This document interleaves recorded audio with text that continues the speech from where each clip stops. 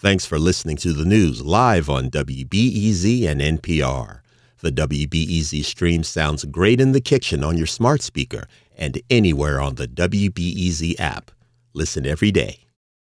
Good afternoon. I'm Lisa Labas, and this is The Rundown.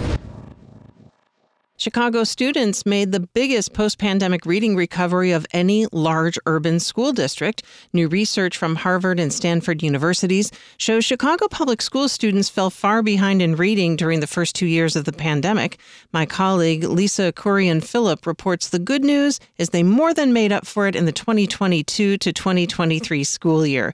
Growth in reading for 3rd through 8th graders exceeded the national average by 2/3 a grade level. Researchers warn leaders to invest remaining federal COVID relief funds and academic recovery efforts this summer and into the next school year. Early voting is expected to resume Wednesday morning in Chicago and Cook County after a brief shutdown. Voting machines had to be reset following an Illinois appellate court order to remove a judicial candidate, Ashanta Rice, from the ballot. Chicago Board of Elections spokesperson Max Bever says he fears the disruption, which happened a day after early voting began, caused some confusion for voters. Thousands of dollars were spent on advertising, especially to non-English speaking communities, communicating this opening date.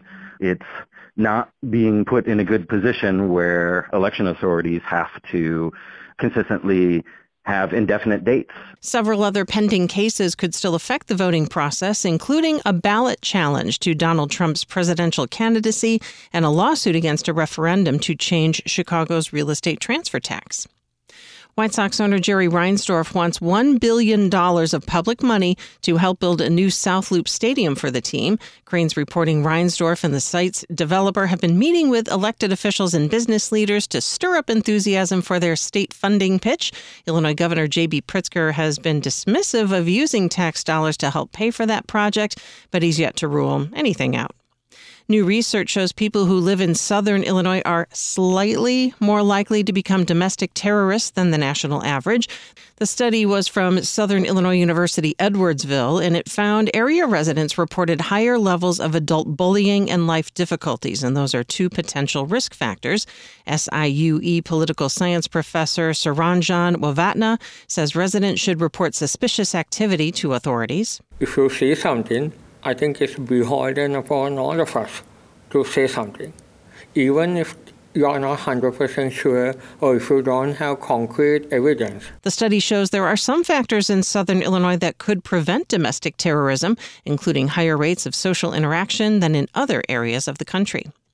And the Chicago area will see highs in the 50s starting tomorrow as this year's average February temperature continues to rise.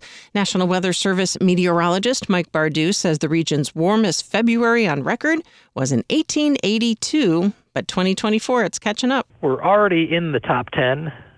We'd be basically like number 7 or 8. And based on the forecast, it's going to go up from there. So I would think that we would probably end up in the top 5 anyways. Temperatures will drop back into the 40s at the end of this week and get back up into the 50s on Sunday. Weather, sunny skies on this President's Day with a high in the upper 40s, clear tonight, a low near 30, and sunny and low 50s on Tuesday. You can find the latest news whenever you want at WBEZ.org or on your radio at 91.5 FM. I'm Lisa Labas. Thank you for listening.